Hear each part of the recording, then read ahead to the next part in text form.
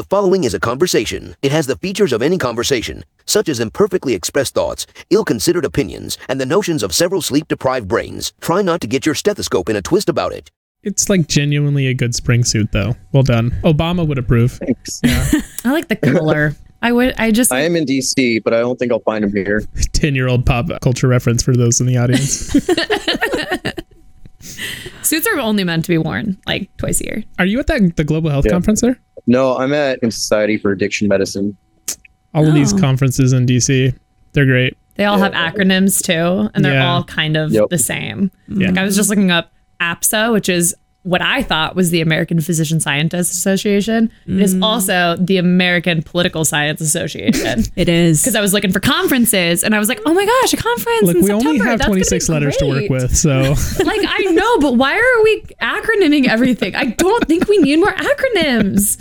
Like, I really don't. I don't think we need to acronym every association and or society. Perhaps we could just name them with, like, people names. Honestly, though, when I get to that F, then I know they're a fellowship of some college of something, and I'm like, oh, some association. I don't care what it is. The last acronym thing that I will say is that I've recently read the book Cultish, which is about the language that cults use. And one of the big things is that they use acronyms a lot. And that is like a sign of a cult, which, like, spoiler, medicine's a cult. We all kind of knew that.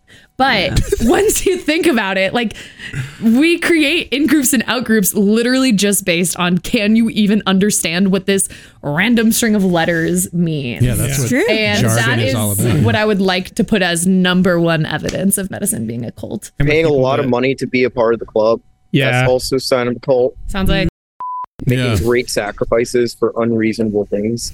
Being contractually obligated to do stuff under penalty of being shot if you don't. I just feel like there's a lot of things in medicine or in general that, like, people are like, oh, it's very culty, but then we just throw out the word culty a lot, and really what we mean is people like to have in-groups and out-groups. Turns out, evolutionarily speaking, there's an advantage to having in-groups and out-groups, right? Yeah. For sure, I'm using the word cult like not as aggressive as it could be used. Yeah. Using it more We're vaguely. being facetious. Yes. Yeah.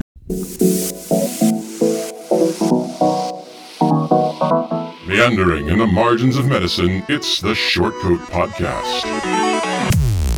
Weird news, fresh views, helpful clues, and interviews. By students, for students. Subscribe to our weekly show at theshortcoat.com. Welcome back to the Shortcoat Podcast, the show that gives you an inside look at medical school from the students drinking from that fire hose. It's a production of the University of Iowa Carver College of Medicine. I'm Dave Etler. It's Friday. It is. Happy Friday, Dave. It's a Friday. It's a beautiful spring day. I'm so excited that spring has finally sprung in Iowa. With me today in the SCP studio, he's the king of dandelion wishes. It's M1 Jeff Goddard. Just here to make your wishes come true. She's the raindrop whisperer. It's Aline Sanduk, PhD. PhD. Oh my God, yes. That's all we're going to say. We're not going to reveal anything else. Let the audience sit in their own confusion. We'll talk more about that. She's the fairy godmother of spring. It's MD PhD student Riley Bean Bush. Hello, everyone. And he's the beekeeper of your dreams. Joining us from the internet, it's M3 AJ Chowdhury, dressed for this intro. Smooth Spring. like honey. With his light linen suit looking ass. Aline, congratulations on achieving part one of your dream. You're a PhD. Thank you. Semi-officially now. I know graduation is when you get the actual degree, but you've done it, baby. Do you want us to call you Doc? Is that No, something that... absolutely not. Okay. Professor. Only David. She prefers professor. Professor. Okay, prof. Good job, Okay, Dave. prof. That's right. No, please don't. That's so embarrassing. But it's done. It's over. You defended your PhD, your dissertation last week. Is it trial by combat or how was it? In part, and then there's conversation. And they have you step out of the room so they can cure their wounds and you can cure yours. And then it's crazy. I'll never get over the way that we do these meetings where, like, they have you step out of do they do this for you, Riley? Your committee has you step out of the room. Yep. They talk about you. and then they laugh and you're not sure what they're laughing about, but they're probably just talking about their weekend, but they might be talking about you. Yeah, they're probably just like trying to like bide their time to get to like, they feel as though they need to have conversation, but really it's just like we good? Everyone's good? Yeah, what but then they're they doing have is, to spend 5 minutes. I think what they're doing is they're looking at each other blankly. Probably. Like, okay, we need to do something with this time. They have a timer in the background that's like, okay, laugh now. Ha ha ha ha ha. Yes. All right. And go back to quiet chatter. It's like, I don't know if the laughter makes anyone feel better. Vibe check. Yeah. I feel like it's kind of an antiquated system, but like at this point, we like our traditions, you know? Traditions our are very cultish strong. Traditions. Traditions are important. In academia. Yeah. Especially in academia. Lots and lots of traditions. That's true. But what did you have to, I don't know, like, what did you have to actually do? I know you're defending your dissertation, but to me that means very little. This is a great question because I saw a TikTok where it was like somebody that goes in and is like yelling at people trying to defend their dissertation. Yeah, and I've seen like don't even talk to me. This is my dissertation. Walk and I've seen away. like in movies or whatever, like people going in to defend their I don't know what, I can't remember a single movie, like the title of a single movie where it featured somebody. Actually. But I feel like, you sit in a chair at the front of the room and there's a panel of people behind a desk or a table or something looking at you. I imagine you're on stage and they're just sitting in the front row, just in the audience, 4 people pelting you with questions. So in some programs, how big is your sword? Yeah, no, the biggest. You have to come prepared. Okay. Man, yeah, some programs are like very aggressive and like they really hammer you. I did not have that feeling going into my defense. And like, so basically you write your thesis and you can put whatever you want in it, but essentially it's like a summary of everything you've done and what you think it means and how it fits into like the broader story of the topic that you're looking at, how it gels with other people's findings in the field. And then you give a seminar. How long? Usually an hour. Okay. It can be a little bit longer, but an hour I think is pretty standard. With questions sprinkled without or?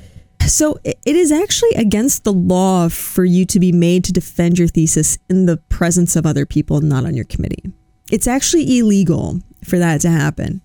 So really? So the point of the seminar is just like, it's pageantry basically. It's like all of your friends and your family coming to hear you talk about your science, and it's this like very triumphant moment. It also fulfills the purpose of you giving your talk to your committee, right?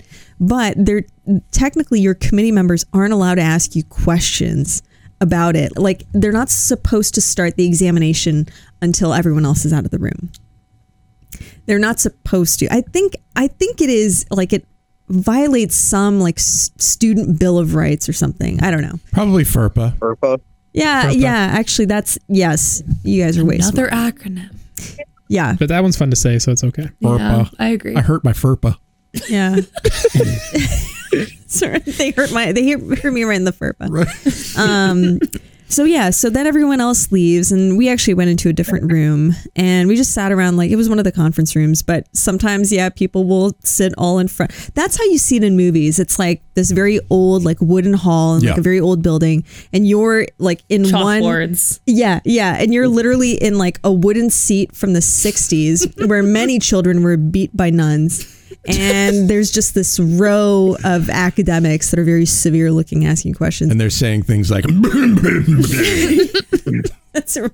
Yeah, exactly. So no, I'll be honest, like by the end, I wasn't really afraid of my committee. I was a little bit like, what have you guys done for me lately? And well, you had the biggest sword there, of course. I mean, a little bit, but. What was the topic of your dissertation?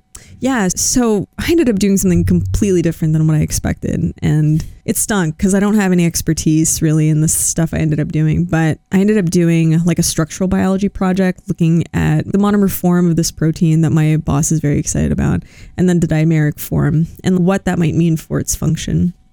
And so we did all these like biochemical analyses and different structural studies and trying to characterize it. And then everything else, I don't know. I was very surprised. Like they asked me about all these things I didn't end up putting in my thesis because I thought it was garbage. And they were like, well, you had that one cool finding, a little while ago. And I was like, no, it wasn't. That was like, cool. All right. I mean, if you think you didn't say at the time that it was cool, like I don't know. There was like discordance there.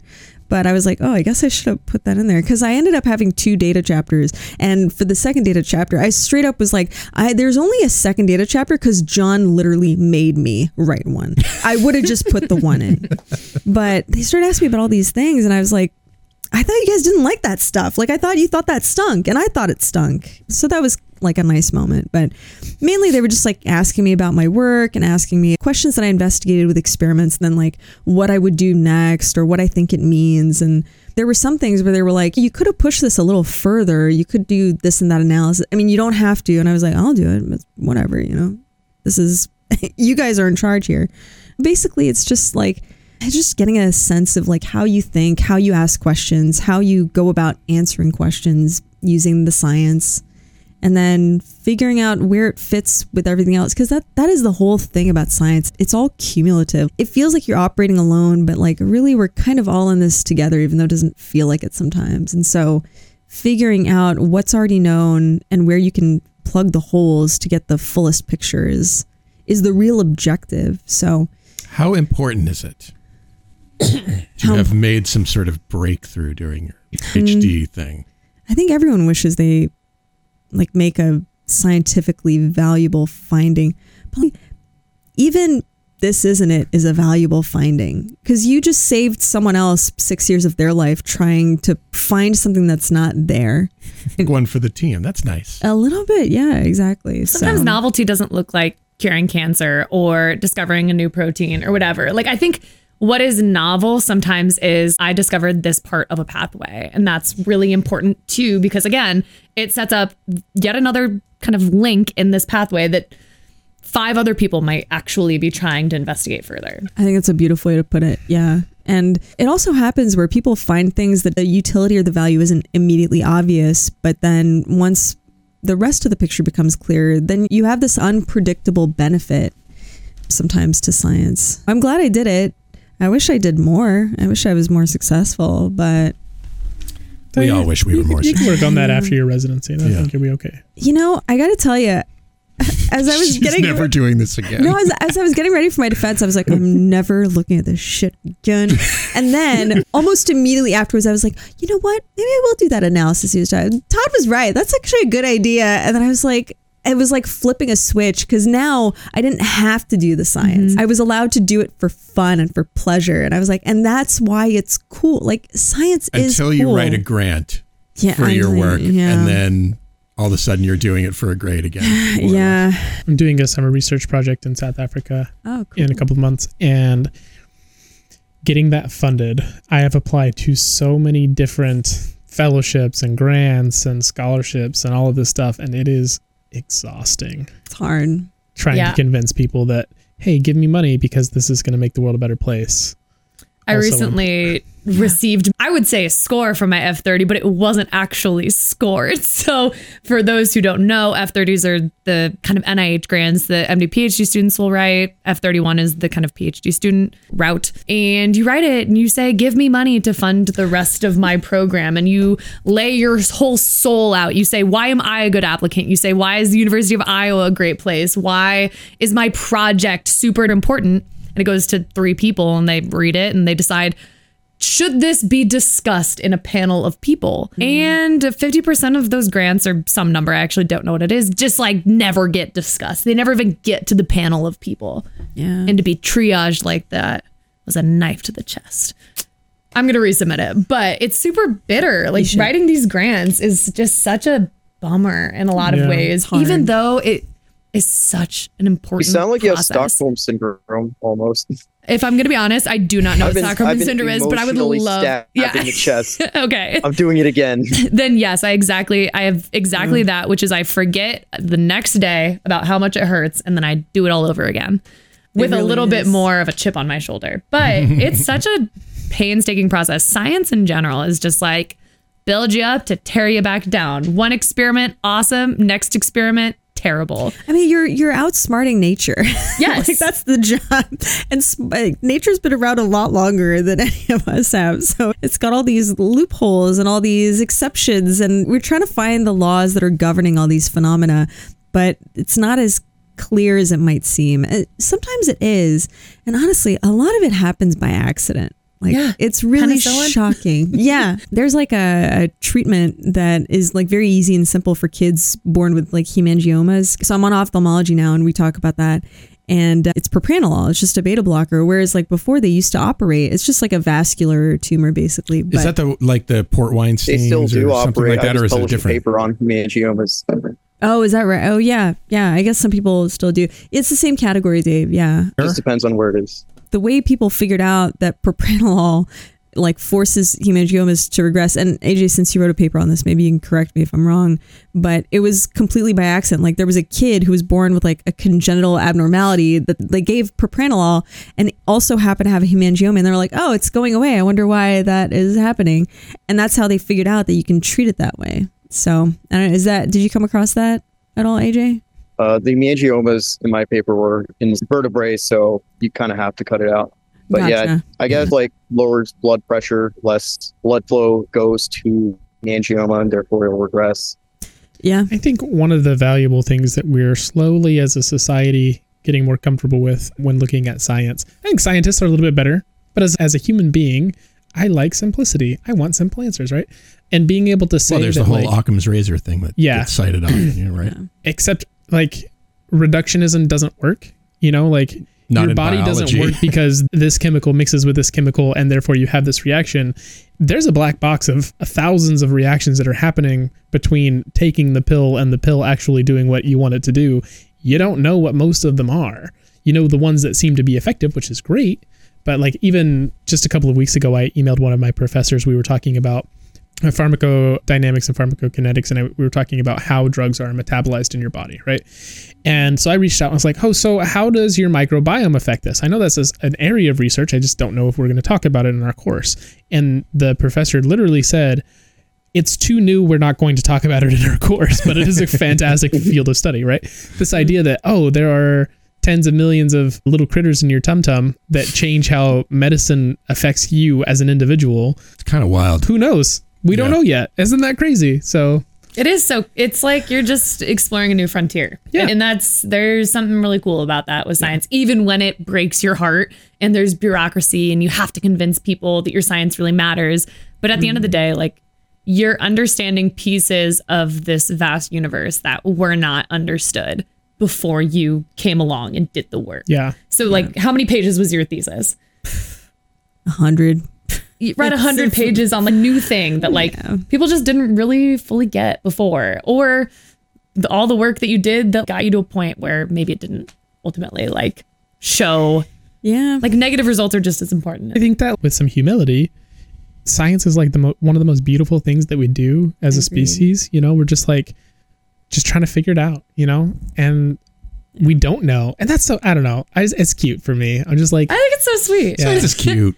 Yeah. It's so cute. To me, science is like pursuing science as an adult is the equivalent of being a kid and just like wanting to explore outside. Kinda. It's really, that's it. It's just exploration. It's creative. It's not this stuffy thing that I think people think it is. Like, I actually think science is way more creative than something like medicine is. Maybe that's a hot take. But damn. I mean, I would say girl. that 1,000 times over. Say creative? I think it's way more creative than medicine. You don't want medicine to be creative. You want medicine to work. You want medicine to work. You want it to be regimented. Like you want, when a patient comes to you and they're like, I have the flu, you want in your brain to go to an algorithm of like XYZ, here's what I do for mild, moderate, severe flu. Yeah. Science is like, hey, here's 100 papers. Read them all, figure out what hasn't been done before, which sounds absurd. But you read them and you think of all the 10,000 things that you could do. And then you go to your thesis defense and they say, why didn't you do X, Y, and Z? And you go, I don't have all the hours of the day. Yeah. All of those are great answers. But again, you could think of questions for the rest of your life. It was stupid when I turned down that offer for infinite time and funding. Yeah. Funny how I can't just be in this already long program for even longer. Well, again, Aline, congratulations on getting to this point. I know it was a long road. And I don't know. It's good to see you so relaxed, at least for a few minutes. I felt like a whole new person. Actually, I will say, I think the cutest moment is after, they have you step out of the room at the end of the defense and they talk about you. My boss came out and just like stuck his hand out and goes, Doctor, And I shook his hand. I go, doctor. And then I walk into the room, and then all of the professors like, doctor. So cute. And it was I love actually, you know what? That alone was worth it. Yeah. 6 years for that moment. I'm just the most wholesome of moments. It was very cute though. Yeah. And just people patting me on the back as they're, getting on with their day. It was I think that was the nice thing, like being part of a community and it felt very collegial. Yeah. So are you on a first name basis with everyone now? No, they call each other doctor. That's it. Everyone's doctor. Okay. No names anymore, actually. yes, we're peers now. Yeah, I'm equal to them, of course. So it's John and Frank and all that. Yeah. Mm-hmm. Right. Short Coats, we love to hear from you, no matter what it's about. So call us at 347-SHORT-CT with questions, shower thoughts, complaints about your situation, whatever you like. We'll talk about it on the show. Do you feel proud? I do feel proud of myself. I think there's so much more growth that goes on. We're talking about this too long. I'm so sorry. There's a lot that goes on in a PhD that's so much more than the bench science. Like you grow as a person. Like I underwent a lot of personality change. Like I never at the start of my PhD would have imagined being like going to my thesis committee and be like, yeah, what are you guys going to do about this? Like it was very empowering to, maybe not say that directly, but come on, John, get something done. But, to walk into the room and be like, yes, we are a team here. Like, if I am not progressing the way that you want me to, I am such a smaller part of it. The system is designed to support me to succeed to the best of my ability. And I think that was a healthy realization for me towards the end of my PhD, is realizing that it really does take a village. It takes a village to do science. And I have some interesting predictions for the future. But I think the days of students doing everything themselves are soon coming to an end. It's so wildly inefficient. I think in the future, we're going to move more towards like a core model. You're going to have more bigger, better funded, more specialized cores, and PIs are going to be like a hospital model. You want to ask a question, you put it in order to a core, like putting in a lab order. Because it's just something I really struggled with was just technical difficulties at every turn and troubleshooting everything. It was infuriating. Yeah. And it should not have been that. Like I spent way less time during my PhD directly asking and answering questions. And that is the point of your graduate work. You should know how to troubleshoot experiments and how to develop techniques, but that shouldn't be more than like 20 or 25% of what you do. But for some people, it ends up being the case. But I'm very proud of myself. Yeah. That's good. Very, very long answer to that question. I have one last thing to say about this, and that it just popped into my head. But I remember listening to you on the Short Coat podcast before I ever came to this program. And I thought to myself, I'm thinking back, and I remember the idea of wanting to go to an MD PhD program and listening to you talk about it, like got me so stoked to be coming to do this thing. So I just wanted to say that. It's weird. It's like a really weird full circle moment. And that I remember listening to you all the time thinking, wow, she's so cool. MD, PhD, doing this podcast thing. And so like, and you know what? I just want to let you know that like you were a really pivotal part of like even my journey to like enjoying this thing that is like medicine and science. And so despite it all, like you made that kind of impact on my life, even in this little thing. So I don't know why I'm getting choked up. But it's a really cool thing to have, like to see you at the end of the road and think the fact that you were kind of with me along my whole path at this point. So you have no idea. Dying over here. That means so much. I did not expect. Technically, I listened to you as well. Somebody's cutting onions. No, yeah. Oh. And you know what? You're going to be that for someone else. There's someone who's going to end up here who's going to be like, I remember the first episode of the Short Coat where Riley was talking about her research, talking about her F30 and how hard she worked on that. It's going to, it means so much to me that the dumb jokes I made every week with my friends like was useful and, even remotely uplifting. But well, you left an impact about science just being cool and it doesn't have to be so serious. So I love that. That is the point, isn't it? That's the point. It's supposed to be fun, even when it's not. It can be fun. It should be fun. So thank you for saying that. Yeah. You're pretty awesome. The feeling is very mutual. I don't know Let's just end the show there. I mean, that is the episode, my friend. I don't know. Done. I had this whole other part of the show. That doesn't matter. This was so uplifting. We can only go downhill from there. I feel like, yeah. You actually cut to an Aline montage after this of just things that she said on the show ever. Oh my God. Amazing. I'm actually like really looking forward to the next several years, the future Riley's coming on and be like, yeah, because of these girls that were like MD PhDs and so cool, we all decided to do it. I'll just like leave the room because I can't handle it. Just bawling. Maybe, I don't know. You know, it would be really funny actually if in this moment Dave was like, hey, remember all that stuff you asked us to cut out? Here it is. Saved it all. It's like the blooper reel. It's perfect. Just hours, Now that you're a doctor, you can handle it. Let's do the whole blooper reel. In the beginning, Oh, they gave you a degree? Here's all the stuff you didn't want to be seen on the internet. Oh, you feel good about yourself? We're going to fix that real fast.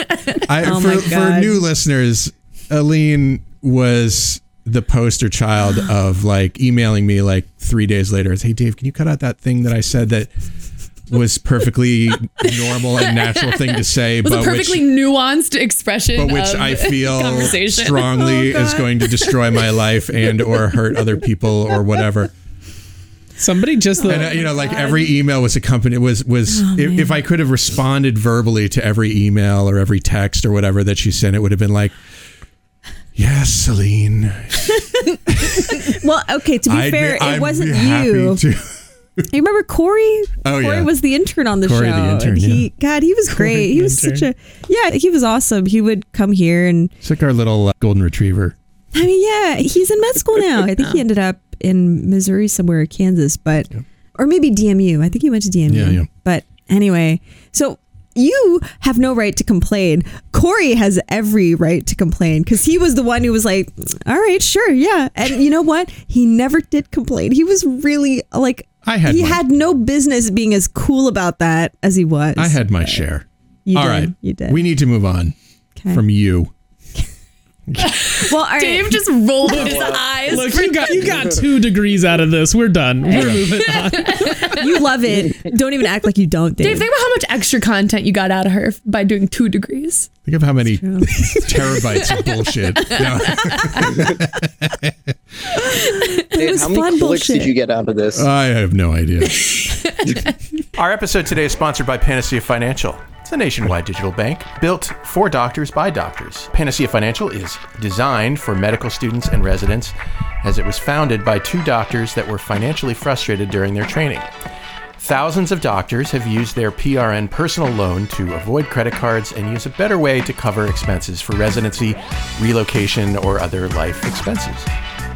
Panacea's PRN personal loan does not require a cosigner, has no minimum credit score requirement, and has interest rates starting at half of a typical credit card. They also offer a period of no or reduced payments on their PRN personal loan. So go to panaceafinancial.com/matchday to learn more about Panacea and get other helpful information on Matchday, residency transition. Panacea Financial is a division of Primis, member FDIC. Thanks for the support, Panacea. Let's get back to the podcast. It's that time of year again. Another class of pre-meds is preparing for their application cycle. And as they begin taking the MCAT and writing their application essays and all of the hoops that we will make you jump through to get here, let's talk about where to look for help, especially if you don't have access to pre-med advisors, and how to differentiate good and bad advice. Think back to when if it's possible, Aline, think back to when you were a little pre-med, bright-eyed and bushy-tailed, and seeking advice on how this worked. Oof.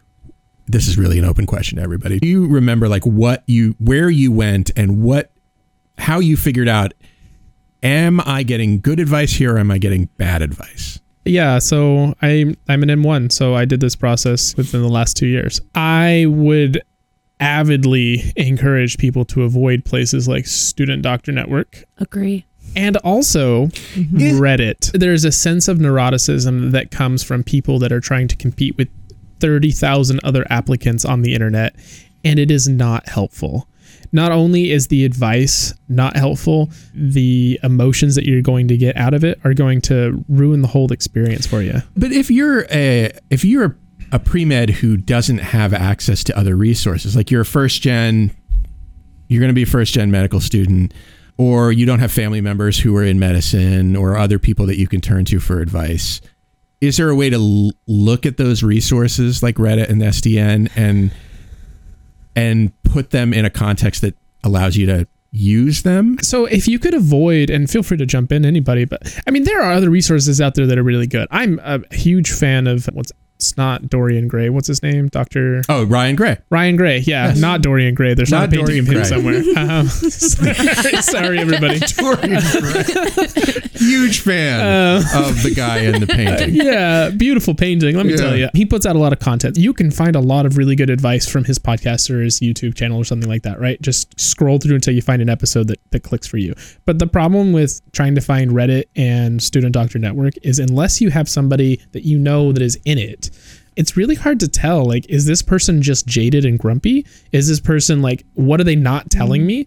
Or is this person trying to show off online, which again, like, who cares? You know, like a medical student that's like, oh yeah, I went to like Harvard for undergrad and I was valedictorian and I'm still at the same medical school as everybody else. I'm like, oh great. I don't like, what are you showing off for? It doesn't make sense, you know? So try to avoid those two things. I think mostly people that seem extra jaded, and anyone that's putting all of their stats in a given question, you should be red flag immediately. Anyone that's got GPA, school, all their extracurriculars, every piece of their medical application, and the end question is like, am I going to get in anywhere? Red flag. Yeah, don't the moment you see numbers, red flag. But you don't think that's driven by the sort of uncertainty of the application process and all that kind of stuff? I was the student, though. I was the student that I went to an undergrad institution. I went to Iowa State University. They do not have a medical school. Yeah. They have a plethora of pre-meds. I was not one of them. I was not a pre-med.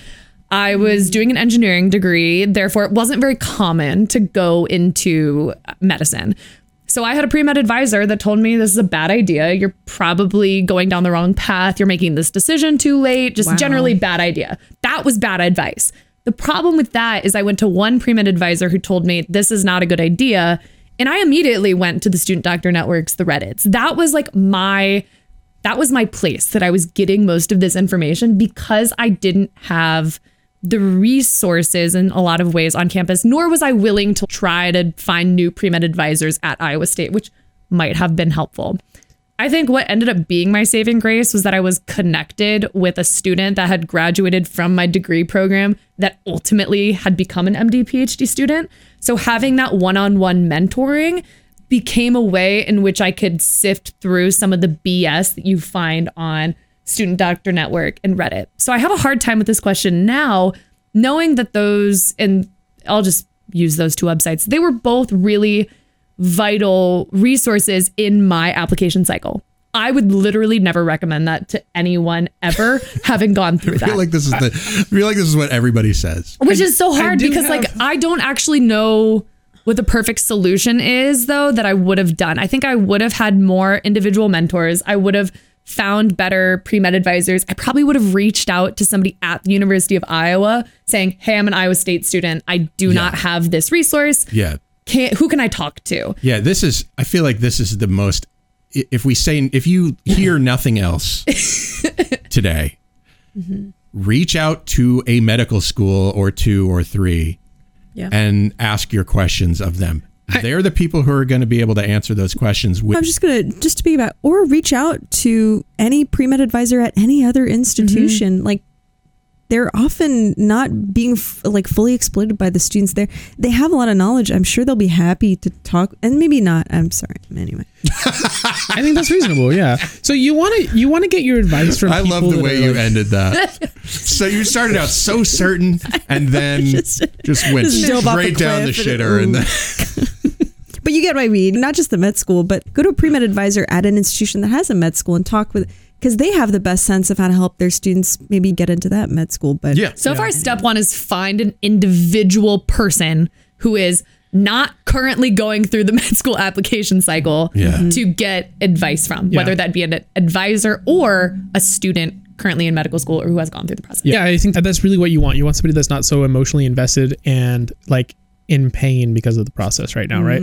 Another phenomenal free resource, because I'm all about those free resources, All Access Med School Admissions. It's a podcast. It's put on by the admissions director at Case Western, which is a top 30 school, and he interviews admissions directors at all different kinds of medical schools across the country. And if you're like really wondering what are the admissions offices at medical school trying to do, that's a phenomenal resource, right? Yeah. People that aren't currently going through it and can give you a little bit of professional advice. I think, yeah, the big thing is you just don't want to be listening to people that are currently being beat up by the system. It is an easy source to look to. I mean, It is. Google like a lot of any things given on- question, right. you're going to get 2 to 3 actual resources, and then immediately you're going to get Reddit and Student Doctor Network. I still get this when I look up medical questions or residency questions. This is not, I'm not away from this yet at all. Yeah.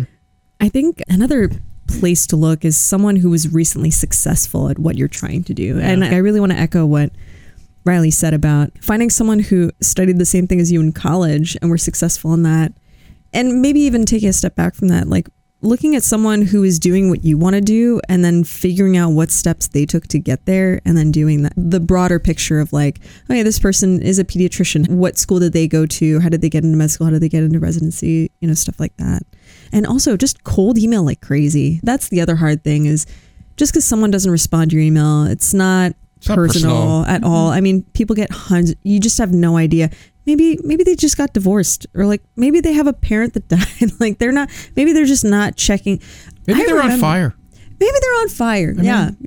People get busy. it's very Fire's busy. People get busy. They're on fire. It's easy to get preoccupied with that. But you know, I'll tell you what. Recently, I got an email. Like when I was first putting this elective class together, there was someone at this institution that I emailed about potentially being a lecturer. It was around the pandemic, actually. It was like April or May of 2020.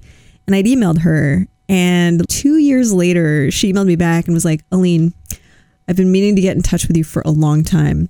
At the very moment that you emailed me, I developed a life-threatening medical condition and have been in and out of the hospital for a long time. However, I never forgot your email. And I was like, wow.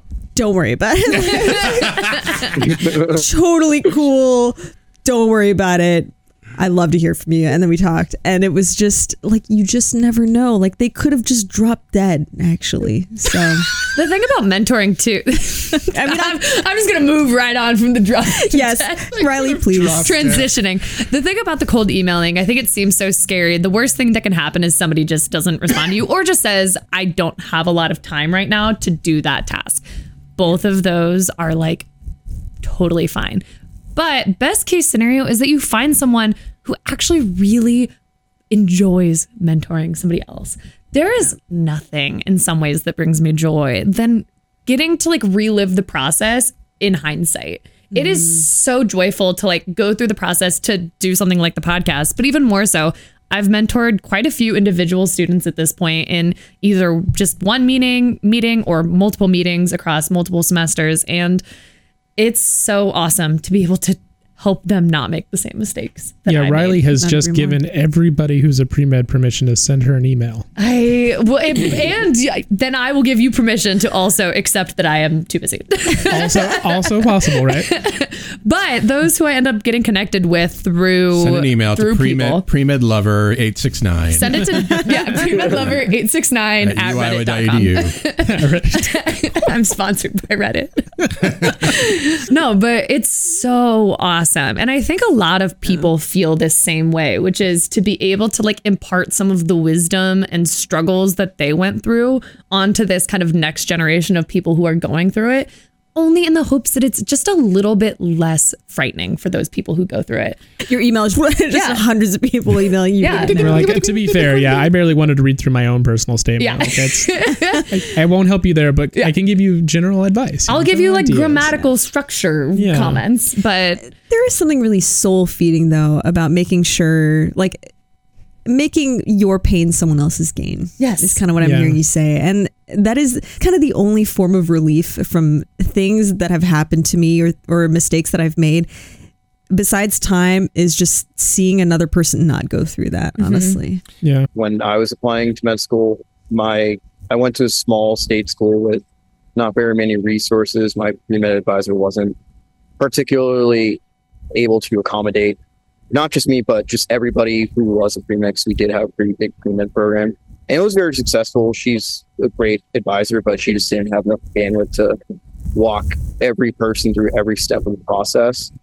And using the r/pre-med guide is actually what helped me the most with the application process, like making sure that I have my secondaries pre-written and ready to send out as soon as I get an application from the med school, giving me tips on how to interview, how to set up my timeline so that I'm not getting all mixed up with anything, missing any deadlines.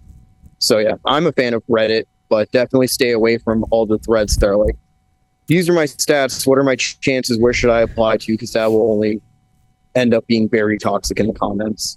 There are good threads. Yeah, I know. There are. Okay, to be fair, the problem is that people use things like Reddit or Student Doctor Network a lot of the times, one, because they're neurotic, or two, which this is not, I'm not dumping on people that are neurotic, I get it, I was there. But two, the other one is they use it to vent. And if they're using it to vent, I promise you, you're not going to get a lot of useful information out of it. We kind of talked about this. There's a whole other episode that we should make about the match and the feelings around the match. And something Dave and I were talking about is the fact that for like my top 5 or 6 programs, I set myself up to be disappointed no matter where I matched, because I had allowed myself to really fully envision myself in each of these 5 places. And so no matter where I matched, I was setting myself up to mourn 5 other versions of my life that I was now going to be missing out on. And so something that I think was kind of useful for me was going on our medical school or our residency match or whatever. I don't know that I would recommend this, but it ended up being very validating for me to log on and just see people, kind of wondering out loud what went wrong. And as I was reading these, it took some time for me to do soul searching to realize like, oh, I did this to myself, actually. I allowed myself to really fantasize about all these different places instead of just letting the process take its course and doing everything that I could.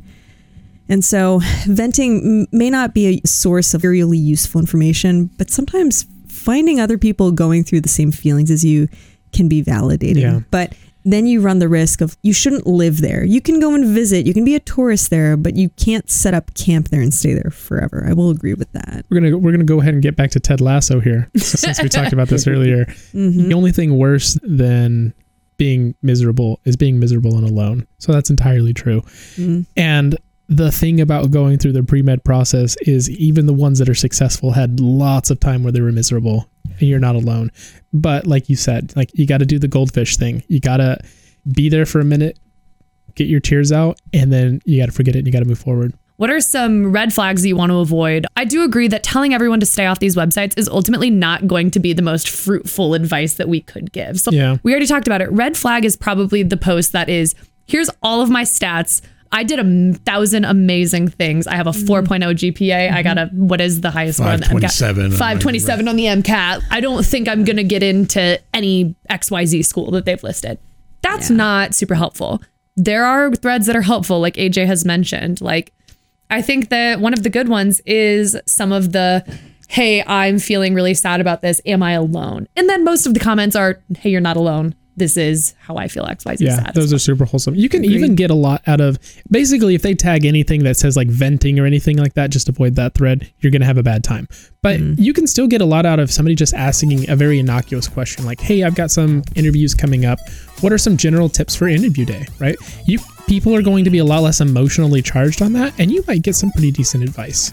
But if it's emotionally charged, I think those are going to be your red flag. Shortcoats, if you're enjoying our conversation today, I'd be grateful if you'd let people know by posting a story on Instagram or Facebook or tweeting about us. And don't forget to tag us in your post. Thank you. I would say that the one red flag that I can think of is the absolutist. Yes. Somebody who's like... Only cis deal in absolutes. That's... I mean, somebody who's like, especially a pre-med advisor, who's like... don't bother. Your dream is done. Yeah. Yes. I mean, that's just bullshit. That's very true. I'd say the other thing to avoid is looking at the median as some sort of cutoff. So a lot of schools will publish their median MCAT, their median GPA for the incoming class or whatever. That's the middle value. It means nothing in terms of whether or not you're going to get into that school or not. I don't even know if that statistic is especially helpful. The one that I found to be incredibly helpful to give me an actual idea of what we're looking at here was NYU. Now, full disclosure, I'm going to Iowa, not NYU. But wait a minute. But on their site, this is in New York City? Right? I've been bamboozled. My goodness, I thought I was getting a great deal on rent. They posted on their admissions site the lowest MCAT and GPA score that they accepted and the highest MCAT and GPA score that they accepted, as well as their median. Other ways of doing this, the MSAR is reasonably helpful because they'll give you not only median, which is the person right in the middle. That's not even an average. That's the person right in the middle. But they'll also give you the 25th and 75th percentiles. They'll even give you the 10th and 90th percentiles. So that gives you a wide range of what the last class did. Even that's not perfect to decide whether or not you could get in there, but it is more helpful than just looking at, well, the person right in the middle got a 515, so I guess I can't do that, right?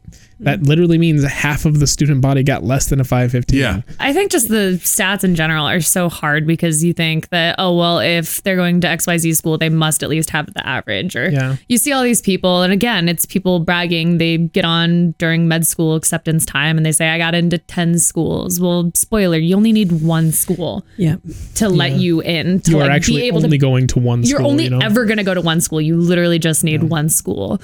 And so seeing all these people, I think you have to have a really tough skin to not end up down some degree of imposter syndrome. And that sucks because it really should just be an exciting time. It should be, I got into this one medical school and that's super awesome. Or I got waitlisted and that's still really awesome because it's a step toward the direction of my dreams. Or even just like, I didn't find out I was going to medical school next year. Let's take a day and reassess and try it again. Yeah, let's eat ice cream together, guys. Yeah. You know? I don't know. It's so hard because I think a lot of people go into medical school with some degree of imposter syndrome, but I've now spent the last 4 years of my life trying to break away the imposter syndrome and or become more comfortable with its fact.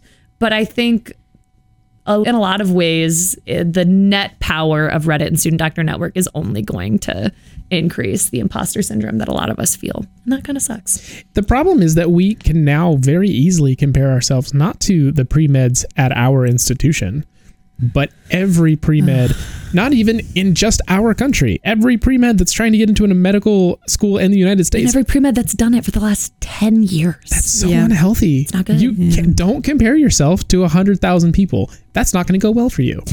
I think you mentioned the MSAR. I think that's worth mentioning is focus on, like, there's a lot of resources out there that are objectively reporting the information that you're looking for, because the power of one person's version of reality can really wield a lot of power on your psyche. But for residency, Frida is really good, Texas Star, like resources like that are curated, that are statistically relevant, that are verifiable, like that, and someone had the expertise to develop this resource and make it meaningful. But yeah, some of these posts are just very overwhelming.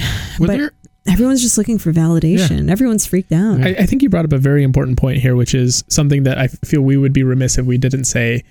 Do not use the U.S. news for figuring out what schools you want to apply to. Yeah.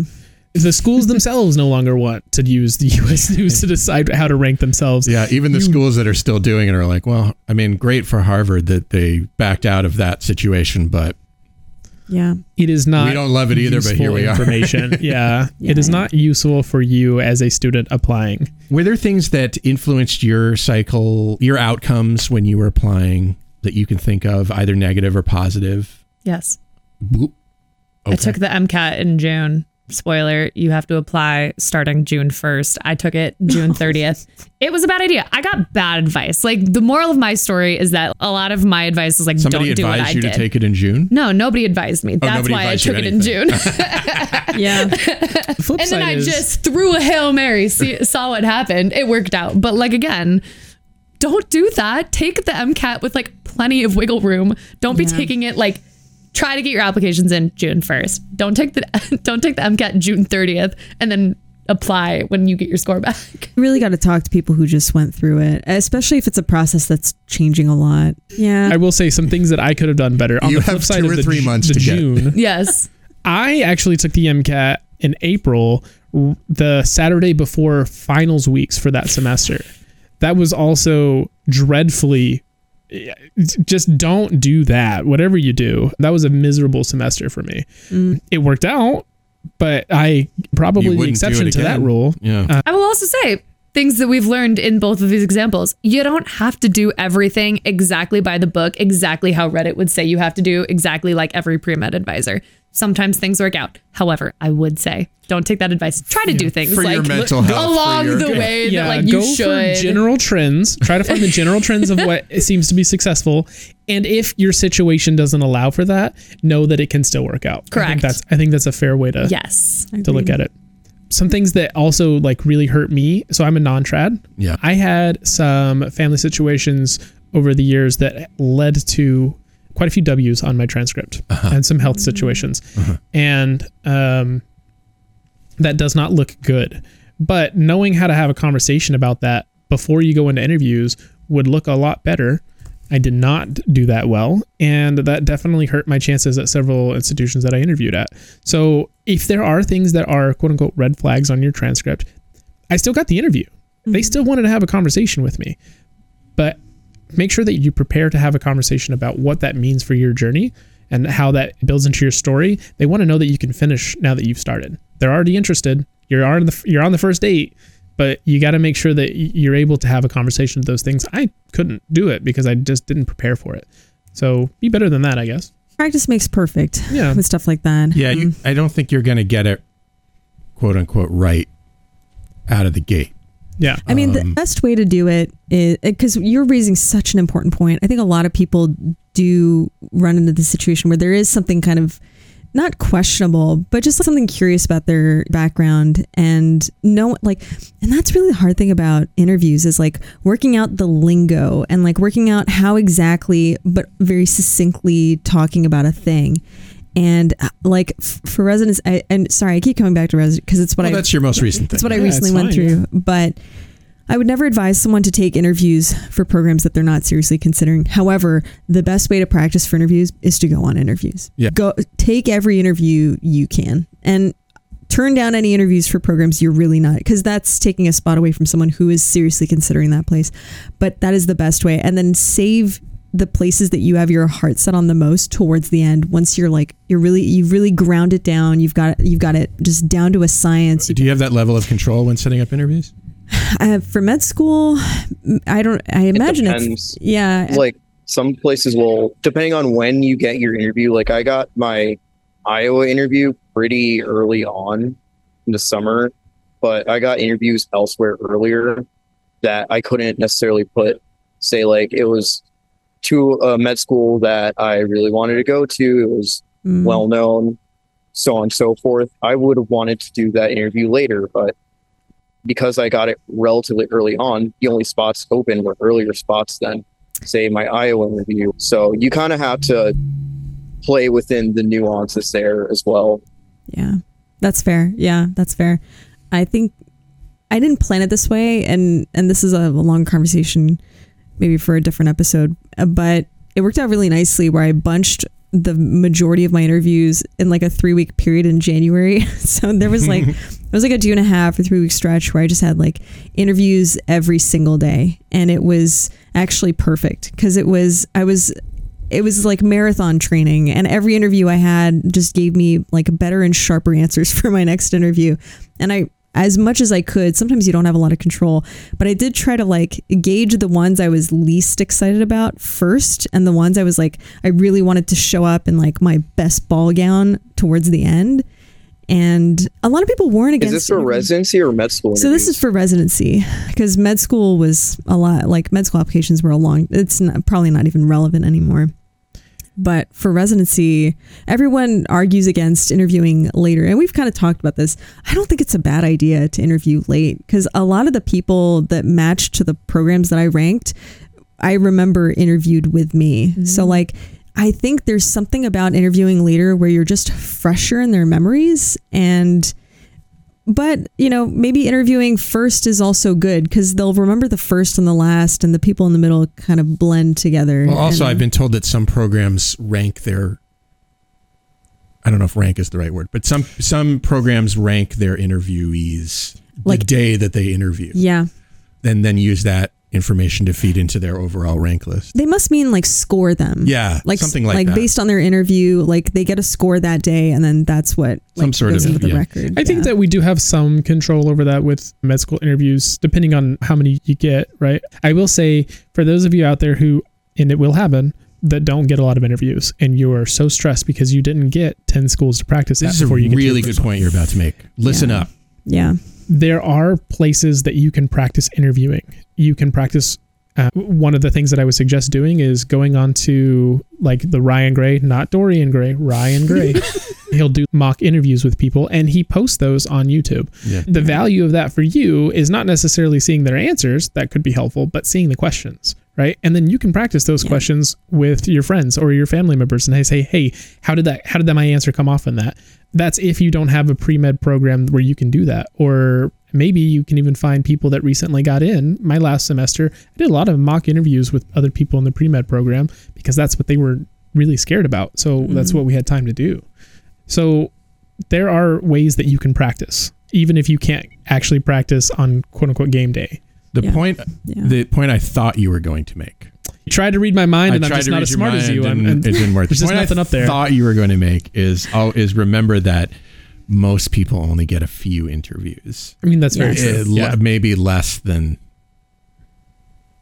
3. Yeah, I mean, I didn't. And most people only get into one school. The people who are posting on Reddit or whatever saying, I had to make a choice, like these Sankey plots, I feel like I don't, they're so toxic. Yeah, I know what you're talking so about. Annoying. They're pretty to look at though. They are, and I find them to be aesthetically very pleasing. They strike me as information-esque. Yeah. Informative-ish. I like them for budgets. I don't love them for how people handle them for interviews. I don't know what they tell another person. Aline has to go. I have an exam at 2, so my last one in med school, guys. Oh, oh my god, I'm almost free. Oh my gosh. It'll be you soon. It will be you soon. It will be you soon. Trust me. But that is the dream. Already there. It's a nice moment. So sorry. That's all right. I should have slipped away. Dave is in denial right now. Are you done with clerkships and everything? Or today's my last day of my last clerkship of med school. What's your plan? Like, what do you do now? I'm gonna go to a conference, and then next week I'm gonna go to New Jersey. So I matched peds at Rutgers. I'm super stoked about it. Congrats! Thank you. Congrats. Thank you. So I'm gonna go to New Brunswick and just look for a new place to live. Awesome. And potentially meets the new interns. Seem really like I was telling Dave, someone started a WhatsApp like almost immediately after match. I was like, oh, these people are really nice. Like I could have a breakdown in front of you and like I'd be it'd be all right. You seem pretty cool. So yeah. On the subject of like morning potentialities, that was a program that it wasn't like, I think Iowa in my mind I would rather have gone to because of the programs here, but I built out a whole life going to Rutgers for medical school. When I didn't go there, I had to mourn that potentiality, like. Isn't it something? Yeah. It's like it's like a path of your life that has been erased. Yeah. And it's all imaginary, but like I apply to a lot of programs. Such a good point. It's all bullshit. I want that for, it's you all in your head. You can put this part in for the pre-meds. Be kind to those that are mourning, even if they get an acceptance, because there's a part of themselves that they've had to let go of. That's a good point. Yeah. They're not, of course they get to live their dream of being a doctor, but there's still a part of themselves that they have to mourn. Let them.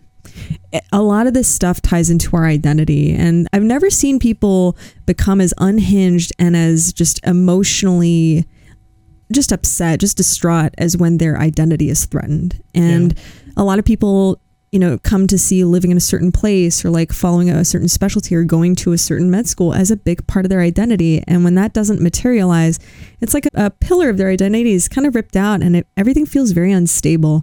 And that was something I noticed on Reddit after match days. A lot of people, just a lot of back and forth of like, hey, stop complaining, you matched. But also like, hey, let people have their feelings. Like, it's cool that they matched, but there's just a lot of feelings. Don't yuck other people's yums. Yeah. Or yum other people's yucks, I guess. I feel like I'm starting this process now of like, there's like a few cities that I would really like to maybe be in at some point.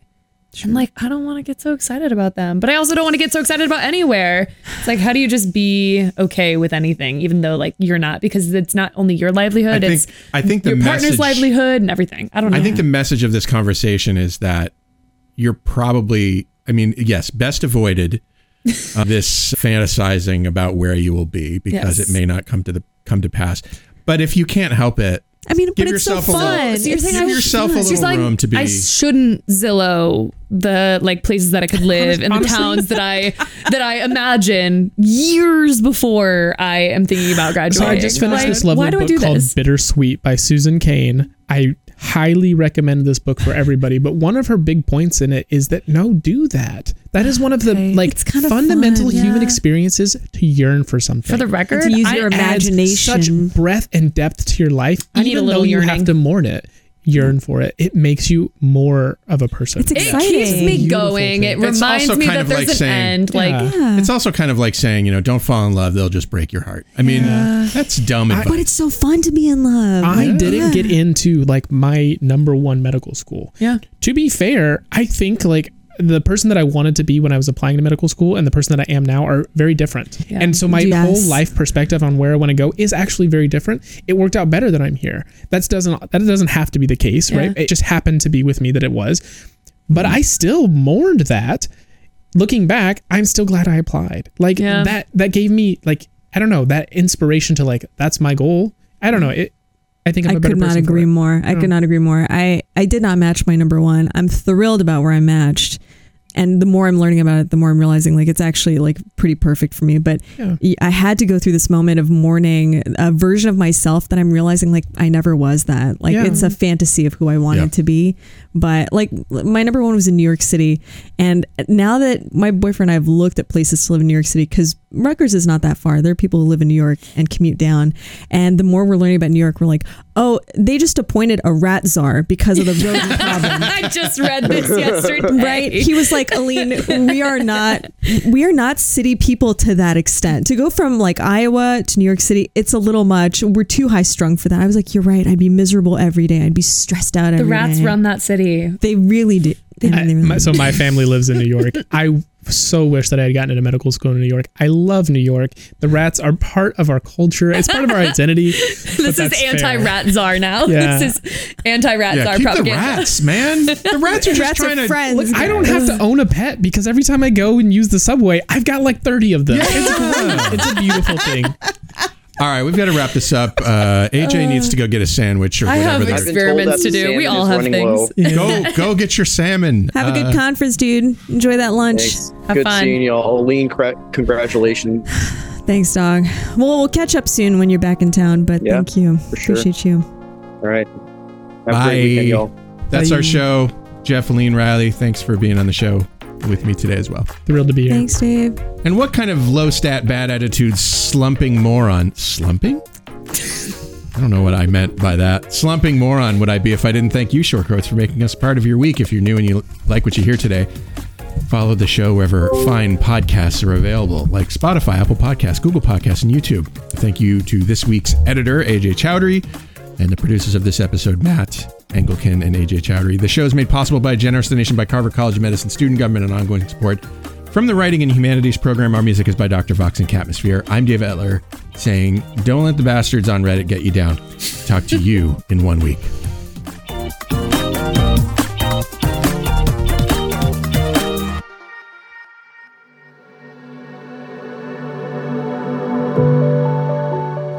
Hi, Shortcoats. Look, life in medical education, life in America, life in the world is often difficult. And I often wish I could help. All I have is this podcast, but In my wildest dreams, you have the support you need to lead a life of your choosing. You deserve to be happy, healthy, and successful in whatever ways you define those words. So if you need support because you've experienced racism, discrimination, harassment, mental health crises, I want you to be able to get the help that you need. And so I'm going to put some links in the show notes to some resources that you can use. But the bottom line is that for what it's worth, I see you. I know you're out there. I wish I could do more. Maybe I can in ways that I don't understand yet or know about. But I see you, and I'm glad you're here, and other people are too.